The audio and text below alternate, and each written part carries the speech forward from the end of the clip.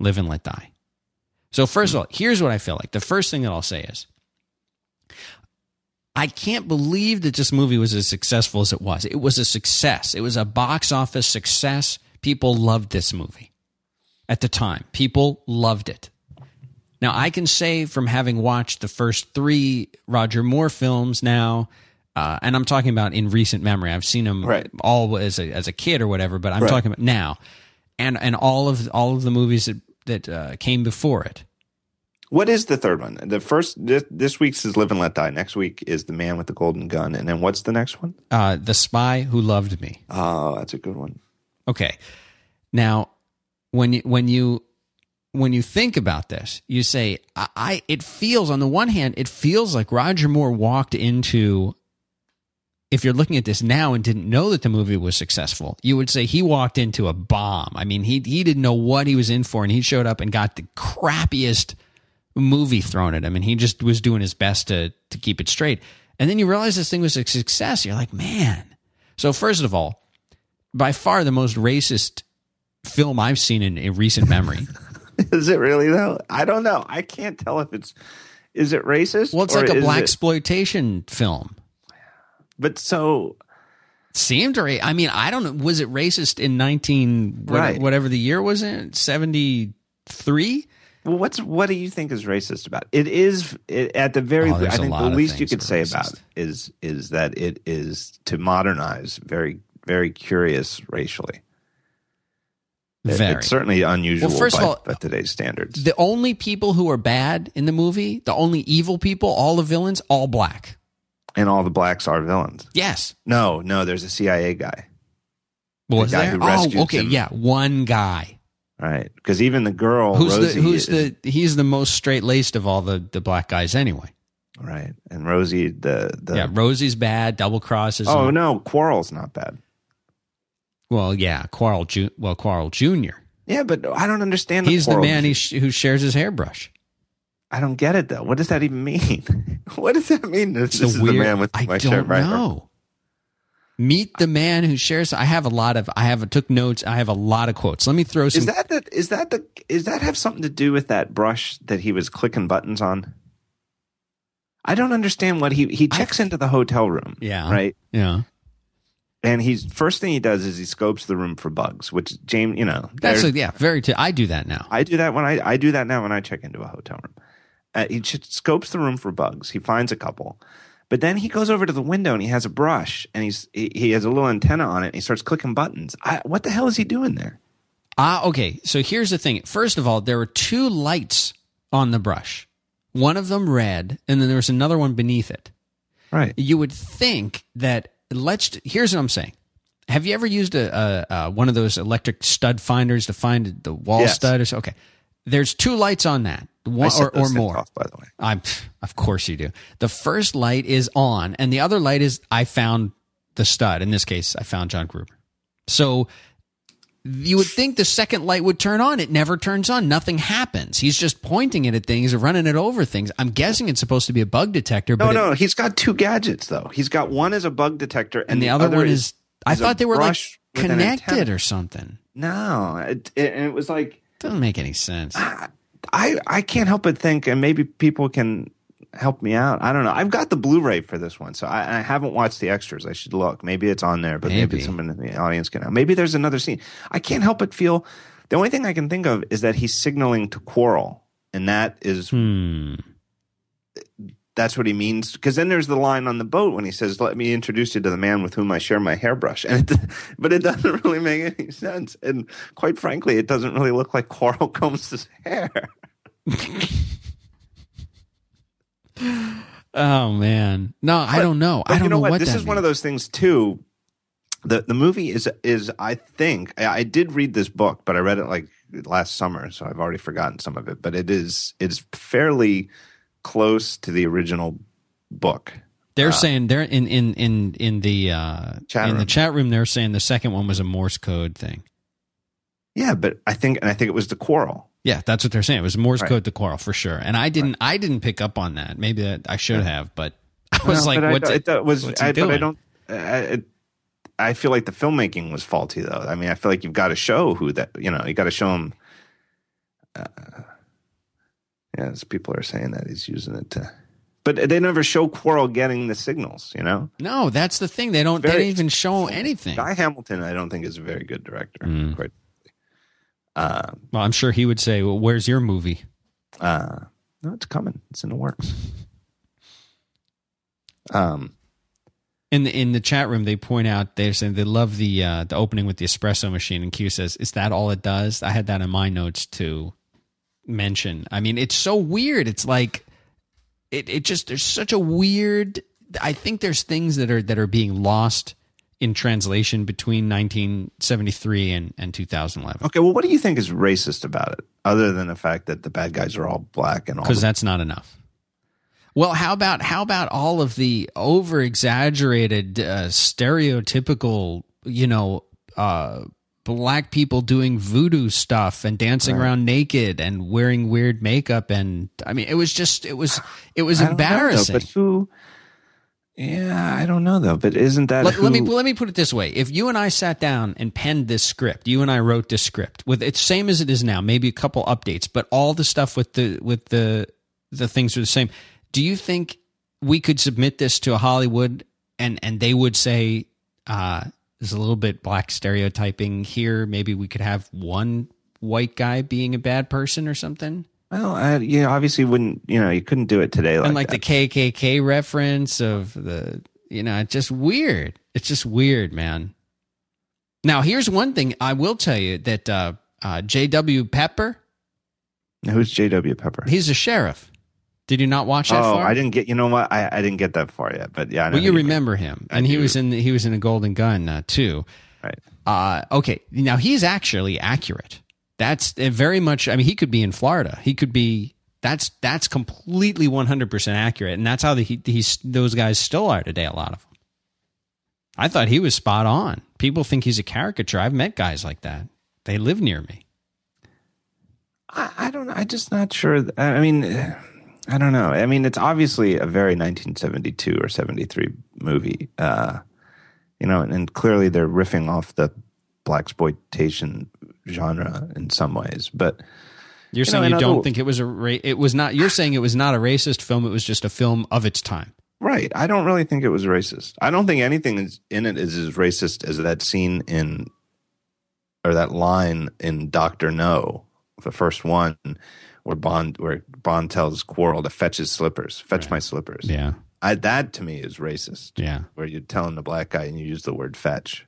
Yeah, but at the time you can tell though the way it came off in 1962 was that they didn't even think about it. Yeah, I can go along with that. Definitely a period film. Definitely a blaxploitation film. And for example, Bond doesn't even hesitate to bang Rosie. No, it's true. Right. It's true. I mean, and wasn't that something for 1972? Isn't that almost anti-racist? But here's something interesting. They really didn't show very much of it. No, they didn't. No. Like it was obvious what was going on, but they didn't. Right. They didn't push the limit too far. Right. So just a few notes that I had. Felix Leiter is now played by. You could have been just any generic cop in a 70s cop show now. Yeah. He's been reduced from being potentially the US equivalent of Bond to now being kind of like just a bad cop. Right. Bumbling. That guy, he played Felix Leiter in a bunch of movies, and you'll see him again. Remember him. He's Felix Leiter in one of the Timothy Dalton movies, and he's kind of got a big role in it later on. But he's Felix Leiter for a while. He's not bad. Yeah, but he looks like the beat cop who's turned detective. He's not cool though, yeah, right? He's not cool. Not Jack Lord. No. And he's not that guy from which was the one where there was a guy who was the only time they cast a guy along the lines of Jack Lord. It was Thunderball. Mm-hmm. When he was flying the guy flying the helicopter, he was kind of a cool looking guy, big tall guy with sunglasses all the time. Yeah. Here's the thing. Here's the bottom line for casting a Felix Leiter in a Bond movie. Got to put him in sunglasses. Right? Felix Leiter has got to be wearing sunglasses. Yeah, if he's not wearing sunglasses, you've already made a mistake. Yeah, I didn't like this guy a lot. Like I said, I mean, I'm not saying he's bad either, but he wasn't great. Right. He's right down the middle. He's not horrible, but he's definitely not cool. He's not like that guy in Goldfinger, the old man. Jesus. That's terrible. But, you know, funny enough, Goldfinger was Guy Hamilton's first Bond movie. And again, that's the one that was with all the mismatched footage. Yeah. But even as an old dude, I really think he's a bad director. I mean, I really do. I think the guy directed and he did Diamonds Are Forever too.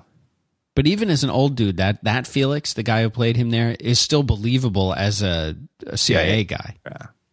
He's kind of cool. When Bond is in that car accident early on, so stupid.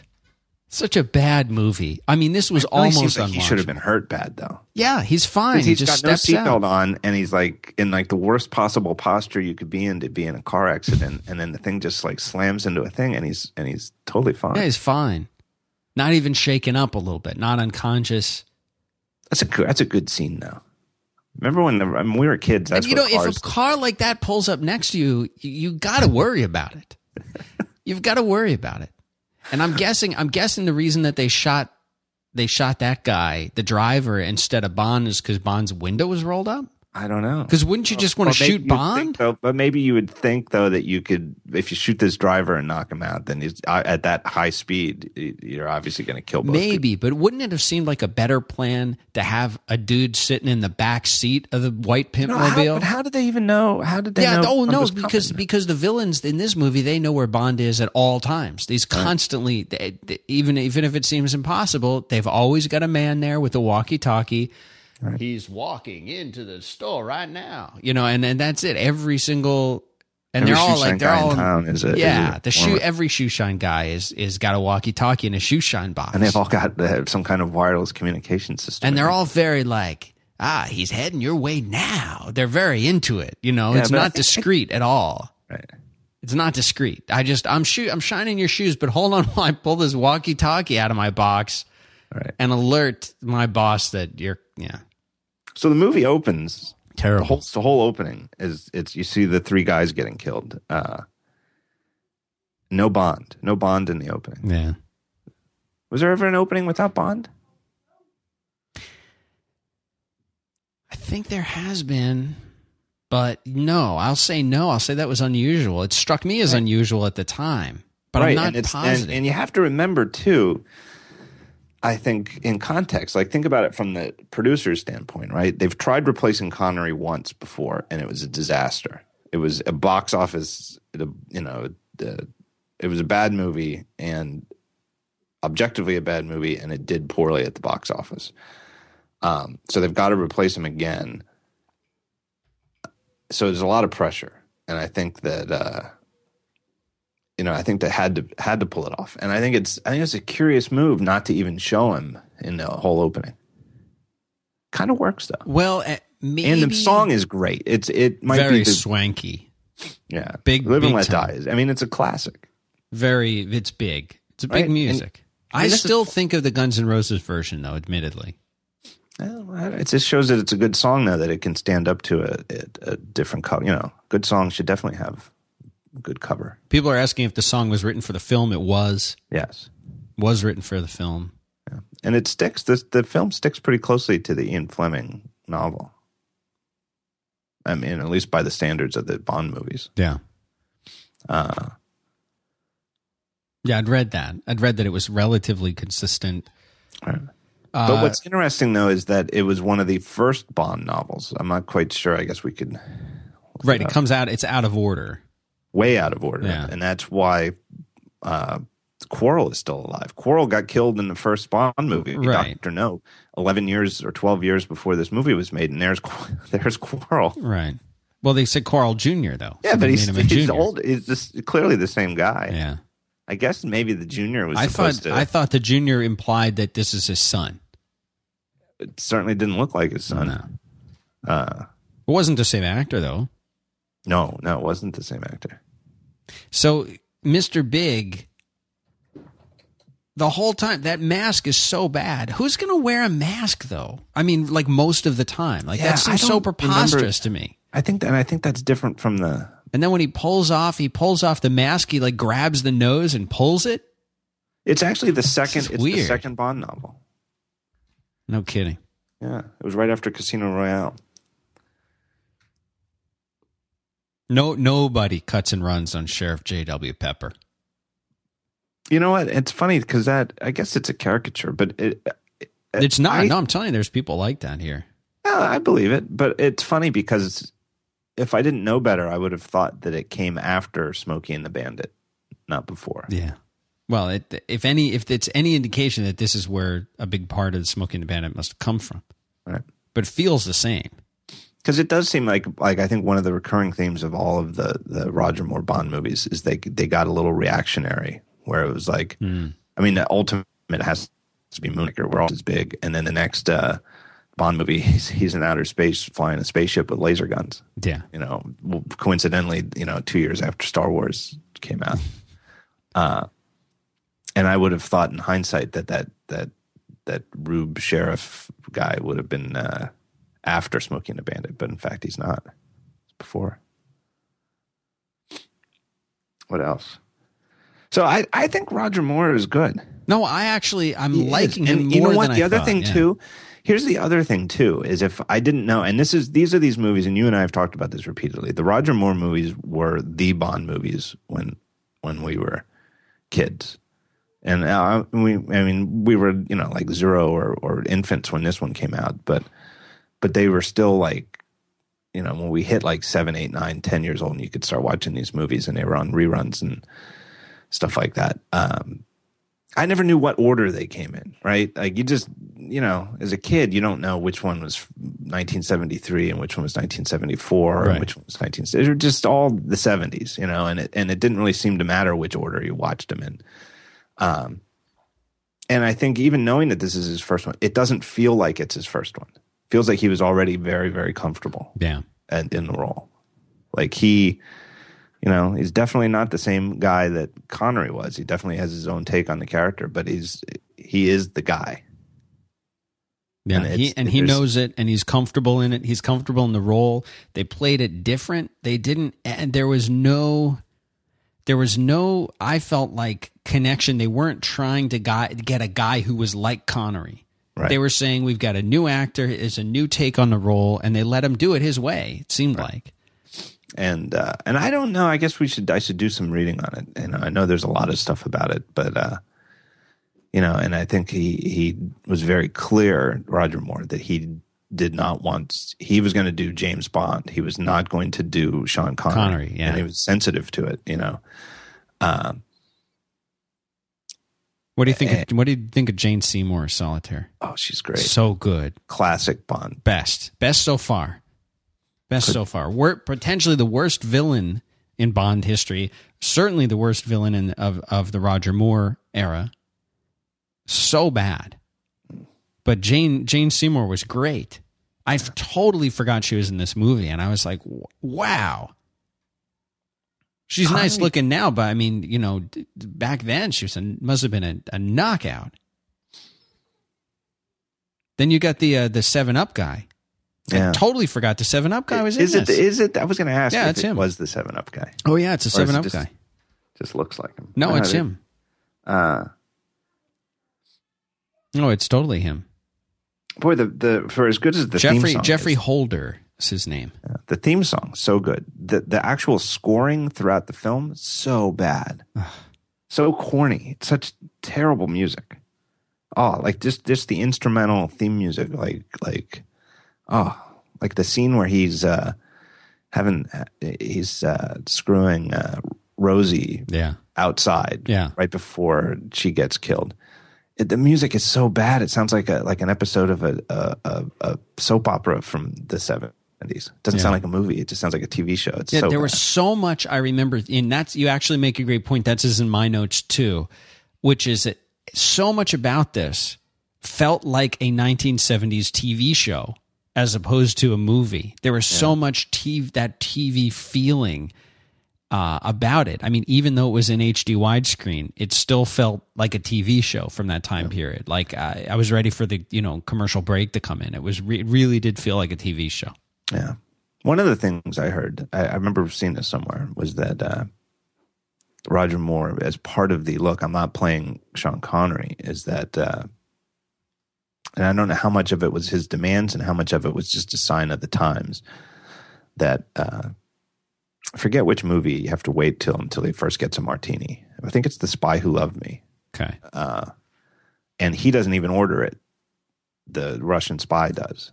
But no, you're we're getting ahead of ourselves here. But right. if that's actually in, that is The Spy Who Loved Me. Right. That's right, and she orders it. So it's his third movie in a role before he even has a martini. Right, his signature drink, Roger Moore's signature drink, is Bollinger champagne.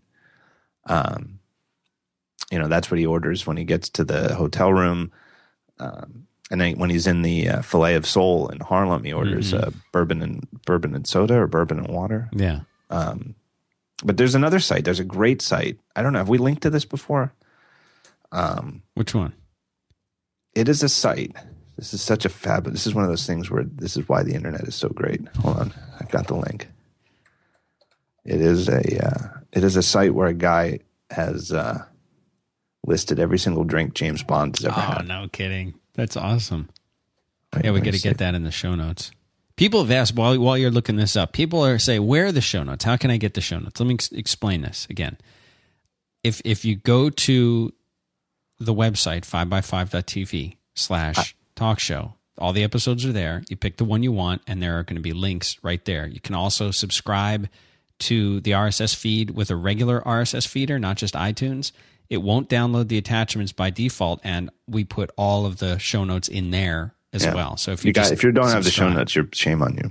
You're missing out. You do need them. Where I don't even understand in Skype, how do I get a chat? Are you using the new 5? Yeah, I got to switch back to the old one. I'm done with this thing. I don't even know how to chat. How do I chat? I want to paste the link. I can't even. The interface is so obtuse. I can't even explain it. Here I am talking to you. I have this big, giant 700 pixel thing, and all it is just telling me I have a call. I can't tell. I'm going to iChat. Go to iChat, and there's also another. I have a link for you to get the older version of Skype. I'm so done with this Skype. God Almighty. They have the best audio quality. Hey, are you on the? Yeah, I'm on iChat. Sure. I don't see you on there. Yeah, I am. Yeah, I don't see you. Oh, there you are. There he is. Now I see. Just give me the link. We'll get in the show notes. All right, here we go. But the truth is, that's why it's hard to do. It's because the site is actually no longer even available. The site is off the web, and so my bookmarked is from the archive, webarchive.org. Well, we'll have to mirror it or something. We're gonna have to mirror it. Put up a page. Atomic martinis. Right. But the truth is, I think even in the novels, Bond's most common drink is a bourbon and soda, or bourbon and branch. Branch is just a fancy way of saying water. Yeah. No, it's not loading for me, but you can find it. Once you have that. There it is. No, it came up.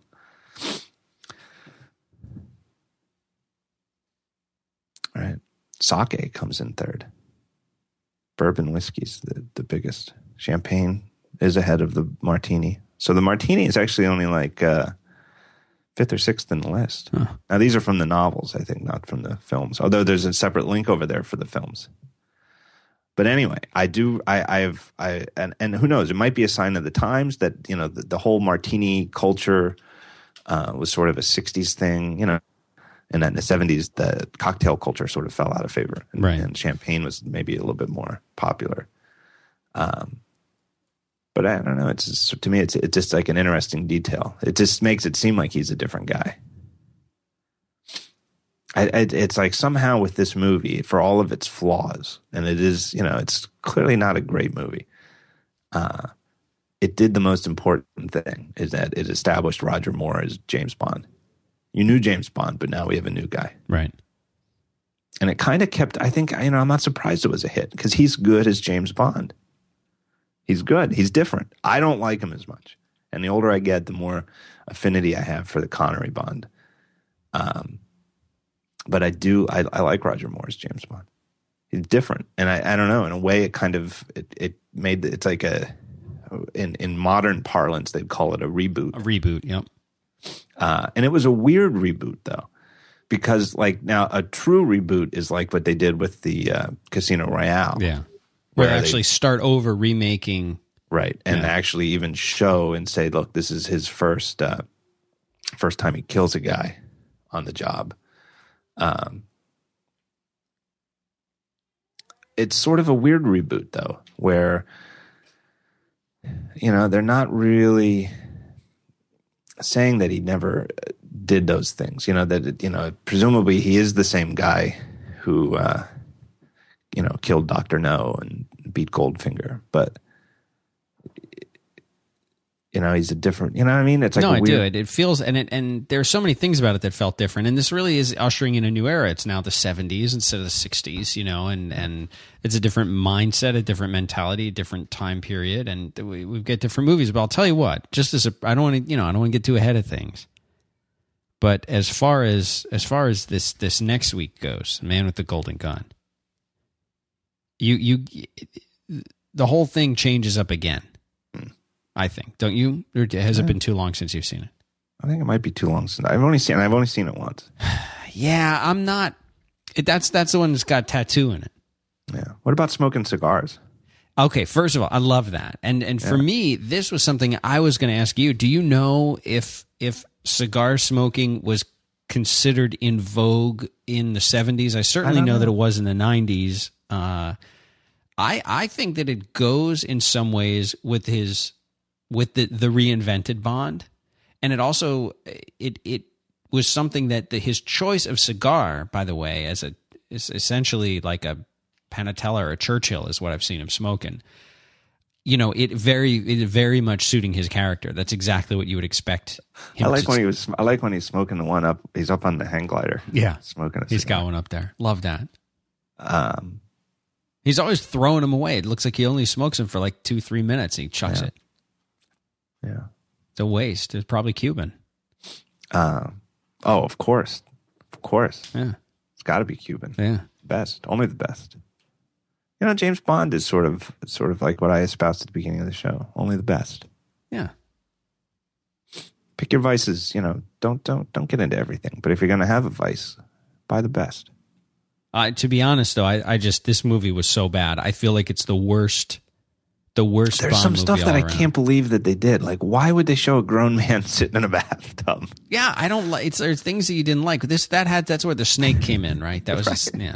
Why? What? It's just silly. And also, let me ask you this. This really bugged me. You cannot look cool. A grown man cannot look cool sitting in a bathtub. No, you really can't. There's nothing cool about being in a bathtub. Now, a grown woman, yes. Right. But especially not the way he's doing it with his knees poking up out, right. And he's shaving in there like a goofball. I mean, it was so bad. It was right. Why not show me? Why? I mean, that's like they're like half a step away from showing him taking a crap. You know what I mean? Get a shower for God's sake. Yeah, it was. It was really weird. Who came up? Why did he agree to that? Right. And what terrible? About some of the, God, I'm so glad you remembered that scene. It just sticks out. Terrible. It's like I just can't imagine Sean Connery sitting in a bathtub. I just think he would have said no. I don't know. So let me ask you something before we get to the next part. I know you don't shave much because you kind of have like a scruffy beard thing that you do, but would you shave your beard in a bathtub? No. That seems to like. First of all, baths are bad enough that you're sort of soaking in your own filth anyway. That's kind of gross. But do you want to use that water to shave your face with, and then you've got the beard in the bath with you? It's oh my gosh! I almost had to stop the movie at that point. Right. Really tough to get through. Now that shaving scene. In the shower is different because then it washes right gone. Down the drain. Right? Gone. Right. No problem. Yeah. Who cares? Shave in the shower you want. It's gone right down the drain. Gone. You're not soaking in it. Yeah. Ugh. Sorry, I cut you off there. What was it? No, that's all right. But then what about the outfit he wears the next day? Oh, so bad. He's got like a blue jumpsuit. I don't know what you want to call it. A tracksuit? Like a leisure suit? Maybe that's a leisure suit? Kind of. Oh, man, the 70s are rough. Really bad. There's just no way that's ever coming back. I think I know that there was a time, maybe like by the late 80s and certainly the 90s, in the 90s, like when everybody, remember like men's and women's suits had big shoulder pads in the jackets. And at that point, I think we were the furthest away from like the 60s styles, modern, the modern, early 60s styles of clothing and hair and stuff like that we've been since. And that stuff has since come back. Like you could go and like take a picture of Sean Connery and wearing a suit in 1963. Take that to your tailor, and he'd be like, "You have excellent taste. Mm-hmm. You could buy that suit, get it cut the same way, and look great today." Yeah. Like that stuff's really come back. I remember though as a kid though thinking that some of those 60s Bond movies really looked old fashioned. But they never looked silly. It looked old, it never looked silly. Whereas some of the stuff Roger Moore wears, my God, I mean, the man it looks like a clown. And then he's sitting on the boat wearing a wife beater. Yeah, I mean, it's just so weird. It was so weird. That's right. Why was he wearing a wife beater? Like, who thought that? I mean, it just so much with the boat in there. I was just so bored of it. I was so over it. Like, was a boat chase scene? Maybe it was a big novelty or something back then. Know. But for me, it was so boring. And they kept like, I get it. No, I do think that was a big deal. And I actually remember this this is a stat I remember from like being 10 when I read the Guinness Book of World Records that was the longest boat jump that actually set like a Guinness Book of World Records. That's the stunt that they show was a world record breaking boat jump. So I kind of forgive him for that. I actually think that by 1972 standard, that chase was actually pretty spectacular. They just kept going up on the across the land, and like I get that you do that once and it's like, oh, that was a neat trick, and then like the fifth time that they go over the land and then you've got the newlyweds standing there at their wedding and the lady starts crying because they bust through the cake or whatever. I mean, like it seemed so contrived. It's a poorly art directed movie too. Bad. What's his name was not there. Oh Christ, I forgot his name. The guy who did those great scenes, and he did Strange Love. Oh yeah, your guy. Yeah, the guy who makes all the scenes good. Yeah. What was his name? Dr. No, art director. Terrible though. What did you think? What did you think of the alligator scene? Or did you not watch that far? No, it's. I know it because and I think that they made. I think it was like the inspiration for. In hindsight, don't you think it was maybe the inspiration for Pitfall? Maybe. Think about it. But that was apparently the guy. I read that the guy Ken Adam is the producer. Oh, Ken Adam, right? He was not involved with this movie. So think about the opening of the movie in the UN, right? When the guy gets killed by the earpiece sound, that UN building totally looked terrible. Just it looked like somebody spent two hours on a Hollywood set and said, "All right, we'll make it look like a UN room." Absolutely no class. Well, if you remember, a couple movies back, we learned that a scorpion sting is instant death. Right. In this movie, we learned that a snake bite is also instant death. Right. Because the guy that was at the poorly beginning, directed. That snake bite so clearly did not bite that guy. No, it didn't bite the guy at all. The cut was terrible, and he's instantly dead. And he's instantly dead. And what did you think of the goofy android of the 7-Up guy that comes up? And he keeps shooting it, and the head blows off, and then the real one pops out, and he's like, "Oh, this again," and it's really him. And then he goes into the snakes. He goes into the coffin with the snakes in it. And I guess like you're supposed to assume that killed him.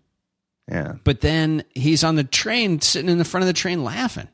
Yeah. What did that mean? Was it supposed to be he's still around and he's alive, or was he a ghost, or was he right? Is he really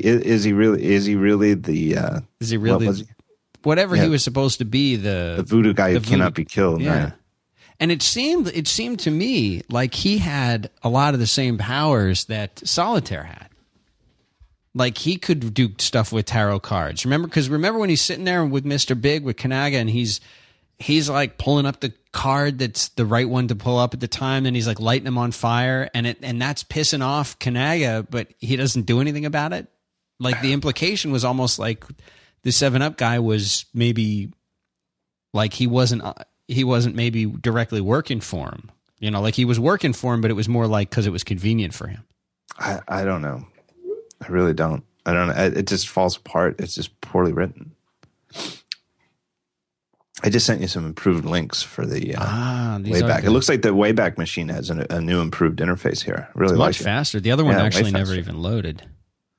Yeah, way faster. Novel statistics and films. I'm going to link the film statistics one first, because we are doing the films. So this is the total. We'll just run through a few of these, and this is a surprise. Would you? Well, let me ask you this. Well, maybe an exercise for the listener. What would you guess was the number one drink ordered by James Bond? Ordered the most, and in the films. I don't know. I haven't looked at that link yet. Okay, so don't look at it. What would you tell me? I'm gonna say champagne. Correct. How many? I wouldn't have guessed. I don't know. 35. Wow. You're staring at the thing. No, I am. You're not cheated. guessing. I cheated now. I did look. All right.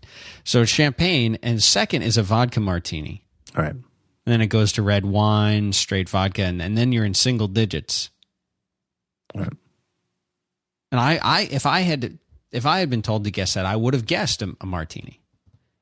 Now, here's the interesting thing. Let me tell you one thing about the martini. Don't forget that thought. The martini, the vodka martini in particular, vodka didn't gain popularity until the mid to late 60s, if I'm remembering right. And it was seen as being very, very trendy. The fact that it was a vodka martini was considered very trendy because for so long it had always been gin. And gin was the traditional cocktail. And the fact that he was ordering it a vodka martini, the people that I know, and when I used to drink, I was always gin martinis. I'd have, that was my drink, really dry, and that was definitively like that's the traditional thing. And really dry. I mean, like with a little bit of just a little.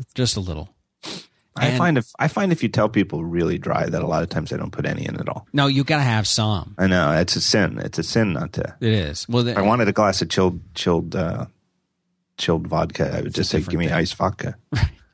But that's the thing is that when they switched it up, and that vodka was very trendy, but now like the purists, the people who are like, "Oh no, the only true martini is a gin martini." I mean, that's it. Well, now. You have to think back at that time period. Vodka was he was very cutting edge then to order it that way. But I would have guessed the martini would have been number one, not the champagne. You know, it's a shame that this site went off the air. We got to bring it back. Who did this? I don't know, because I guess he's not. I wonder which is the last. Now these are only the EON films. No, and Never Say Never Again. Ah, okay. Counts Never Say Never Again does not count Casino Royale, the Casino Royale. Right. I think that's fair. I think it's only right. I think because Sean Connery was in it, it counts. Okay. I'm actually looking forward to the next couple weeks. We got to mention something that concerns me, though, about this Bond on Netflix. What's that? Apparently, they're not available indefinitely. They're going to be only for a limited time available. And if you go there to one of the sites, to the Netflix site rather, one of the movies, it'll say available until, and now it's already down to 70 something days. So we'll get there. We have enough time. Yeah, I think we have enough time, but we can't skip any weeks. Yeah, no more skipping weeks. Here's what I don't understand on this list from the movies is it says that he ordered 3 Vesper martinis. Now, I know that's Casino Royale with Daniel Craig. I think he had 2, but I don't know where the third one comes from. The Vesper is one that Ian Fleming made up. Right. It's 1 part vodka, 1 part gin. No. How does it work? I have dedicated myself to perfecting the Vesper martini. What is it? Tell me how does it work? 3 parts gin, 1 part vodka, half a part Lillet Blanc or Quina Lillet, and that's like well, I'll get to that in a second. Quina Lillet, it's a French aperitif made from wine, so it plays the role of vermouth in the drink. Okay, so 3 parts gin, 1 part vodka, half a part Quina Lillet. Shake it ice cold. Serve it with a big lemon twist. Now, here's the thing, though. Quina Lillet isn't made anymore. It went out of production at some point in the early 80s, so you can't get it anymore. There is something called Lillet Blanc, which I think is from the same company, but it's apparently a same basic thing, but apparently has a different flavor. And what people say is that it's not as bitter. So some people suggest putting a dash or two of bitters into the drink. I've tried that. It's horrible. Ruins it. It makes the whole thing taste like bitters. All you spend all this time, you have all this beautiful gin and vodka in the drink, and you even just one dash of Angostura bitters, and the whole thing just tastes like bitters. So what my pal Jeff Barnes and I have done is we've I don't want to get into it. I'll tell you some other time. All right, private stuff. But we made our own solution. Quinine powder. No, it's truth. And do you order that when you go out? Is that something you don't? No, I have occasionally. I do make them myself though. They're excellent. But you got to realize that Ian Fleming wrote this in the 1950s, and in the 1950s, gin was primarily around like 94 proof, whereas most gin you buy today is only 80 proof. So it tastes better if you get a gin that's a little stronger. Like a Tanqueray 10 is 94 proof. Curious what other movie he got that in. Vesper Martini 3, it says. We also don't know when this thing was written. Well, it does. He says copyright original material 2001 by the Minister of Martinis, he says. So we don't know when he wrote this.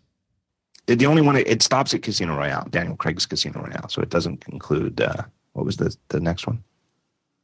I actually have not seen that one. I saw the Casino Royale, but I didn't see the Quantum of Solace. Quantum of Solace. Which is another one of those movies where we're going to start getting into those soon, where they're either short stories or they just borrow a title from a book or they have nothing to do with an actual Ian Fleming novel. They're completely original, and we're getting there soon. This is good. Daniel Craig actually set the record, new record, 12 drinks in Casino Royale. 3 Vesper Martinis, 3 champagnes, 2 vodka martinis, 2 whiskeys, 1 wine, 1 undetermined. 12 drinks in the movie. Think that was intentional? Oh, absolutely. Yeah. I think to make a statement. I like the scene. In Live and Let Die, where he goes into the Filet of Soul in Harlem, and he orders the bourbon and water. Yeah. And a guy comes over with it. He takes his money and then flips the switch. Yeah. And he took his money and drank his drink. Yeah. I think that kind of sucks though for Bond though, you know? Like, well, he just spins around and he's in the secret headquarters. I'm thinking, why would you have your secret headquarters so close, like literally just one little balsa wood wall away? And he's in the club, Bond's in the club, and there's people in there drinking, smoking, hooting and hollering, making noise. It's a Friday, and then it's completely silent in the thing, which is just one spinning wall away. And like nobody who's in the club notices that the wall's spinning around and now the white dude's gone. Well, they're all in on it though. Yeah. See that it's, every one of them's in on it. Every single black person in New York City is on the take of Mr. Big. See, I guess it is a little racist. I think because I think it doesn't just, I do think so. Okay. You know what? I can't believe you turned a corner here. You know what? I do, because I couldn't put my finger on what it is. And you know what it is? I'll tell you what it is that's racist. What's racist about it is the film implies that black people are natural criminals. That they're just as a people that they're of criminal bent. Oh, and not just that. What was Kanaga's plan? What's his plan? What's he want to do? I didn't get that far. What was his plan? Heroin. He wants to basically give away heroin for free. Right. To get all of the people addicted. So not only are in this movie, not only are all of these people in on it, but they're ready to be drug addicted at any minute. That's what his plan is to give them all drugs.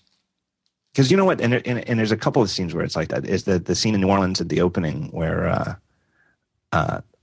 all of just the black citizenry are participating in a sham funeral to kill the guy. Right.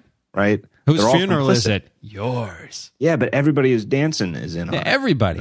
Right. And then in Harlem, every single shoe shine guy, every cab driver, they all report to Mr. Big. And then anybody who's in there having a drink on a Wednesday afternoon, right? Don't think twice about seeing a white guy just. Yeah. But keep in mind, and chat room is pointing this out, he was going to be giving the drugs to anybody who wanted them. White, black, that's what's racist anybody. About it. I don't think and this is what I don't think was racist was the way they dressed or talked. I think that was just 1972. Correct. Oh, no, totally agree with that. Right. It's dated to our eyes, but it's not racist. What's racist is the criminal inclination. Why so much? Here's something we forgot. I wanted to bring this up in an earlier movie. We talked about it a little bit in a couple movies back when we were talking about the overdubbing of the Bond girl voices. It seemed like there was a lot of overdubbing in this movie too. Yeah, that's because Guy Hamilton's a bad director. Yeah, it's overdubbing. Unless it's done really, really, really well. And like, obviously, if they're in an action scene where they're like dangling from a helicopter over a waterfall, they're probably going to overdub it. Fine. But like when they're sitting in a cab, you think they could mic them up so that they don't have to have the whole thing overdubbed. And then you've got the cab driver talking and moving in his mouth when there's no sound coming out for a while. It's very disappointing. Expected more. And it's not like you can look at 1973 movies and there's no good movies. There are plenty of good movies in that time period. They weren't all like this. They didn't all have to be like this. You know what I will say about Roger Moore too? I will say this. I think that they let him play it for, he did 7 movies and he started in 1972. He was older. He's older than Sean Connery, right? So they didn't go to a younger guy. And he was so even in his first movie, he was already, I think, in his 40s. I think he was ahead of his time. He sort of feels like a guy of the 80s, even in the 70s. Interesting. There's something 80s about him. I don't know. And like the champagne and stuff like that. It just seems, and I can sort of see why they let him go into the 80s because he seemed like he was always meant for the 80s. I don't know. I'm looking at his drinking page here on this site. The site's great. During his 7 films, Moore averages 1 drink every 30.4 minutes, the lowest ratio of any 007 actor. He's the only one who's ever had ouzo. You ever have ouzo? Yeah, I haven't had it. Wow, that stuff will weird stuff. Do you have it with the coffee bean in it? No, you gotta have it with the coffee bean. Amy's her dad's side of the family is Greek. They don't put ouzo. The coffee bean. No, it's just straight ouzo. What the hell do they say? Something that Greek people say when they drink the ouzo. Opa. Yeah, how did I forget that? Well, I forgot it. How did you forget? Ouzo. Because of the ouzo. Did they do the thing where they stand on dance, do a little jig on top of the glass, on top of the ouzo glass? Yeah. Shoot it and then do the little dance? Did they ever get you to do the dance? Love to see that. Timothy Dalton, Bollinger Man. In 7 movies, Roger Moore only had 3 martinis. I'll tell you what I like about Roger Moore is that it didn't seem like he was trying to act like he didn't care about being macho. He would take a bath, no problem. He'd order champagne, which is not the most what you think of as the most macho drink in the world. You know what I'm saying? He was more focused on.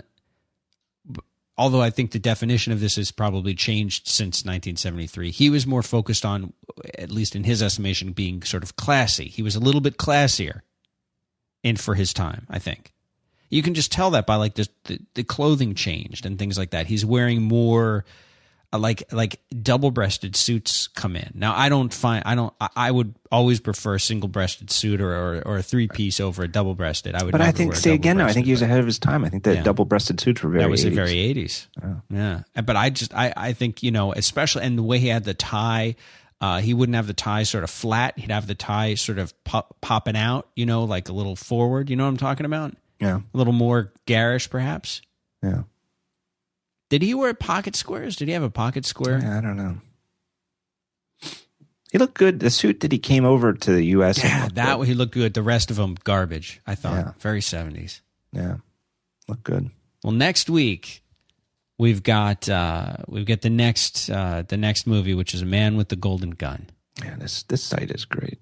We're going to have that in the show notes for Netflix and the iTunes link for it. But The Man with the Golden Gun, very, very, I consider it to be a transitional movie for Roger Moore and for James Bond movies as a whole, because it's we'll talk about this more next week, but there's a lot that happens, and I feel like it's the first, even though it's by no means a modern film, it feels to me like the first modern Bond film that I've seen in since we started watching this. It's really not totally modern. It's not totally modern, but there are elements, and we can talk about this next week, that feel more up to date for me. And I read something about Roger Moore that said he said the only Bond film he didn't think was good, or the only one I guess he regretted, was A View to a Kill. He didn't like that one, apparently. Yeah, that was really bad. Really bad. But you've got The Lotus coming up soon. Yeah. Not next week, the week after. This is great. This is great. We're getting into this site, huh? I love this site. Look at that. But Connery's now. This is what you think though. This is where I think we're so infused by Connery. Connery by far and away, the vodka martini. Yeah. Now let me ask you this: do you think of I mean, we know how you feel about Lazenby. Do you feel that because Roger Moore, I was really expecting not to like him as Bond, but if you let yourself go, you can get into him as Bond. You really can. Yeah. I can just go along with it. I can't wait for us to get to the next couple movies, especially when he gets into skiing and you get the whole skiing thing. Good stuff coming. Too much skiing. Yeah, I hate the skiing, but there's some goddamn fun. Skiing. Yeah. Skiing and underwater scuba stuff. Christ. All right, but that's it for the show. We're done. Yeah. Long show. We had to catch up because last week's was kind of up and down. Yeah. So thanks to freshbooks.com. Please do visit them. Try them out. Get your cake. Send some invoices. Get a cake. And Chimp Kit over at MailChimp.com. Thanks to them for sponsoring. Thanks, John. And we will be back next week, regular time. 2 p.m. Ish. On Wednesday, Eastern time. Have a good week. Yeah, man.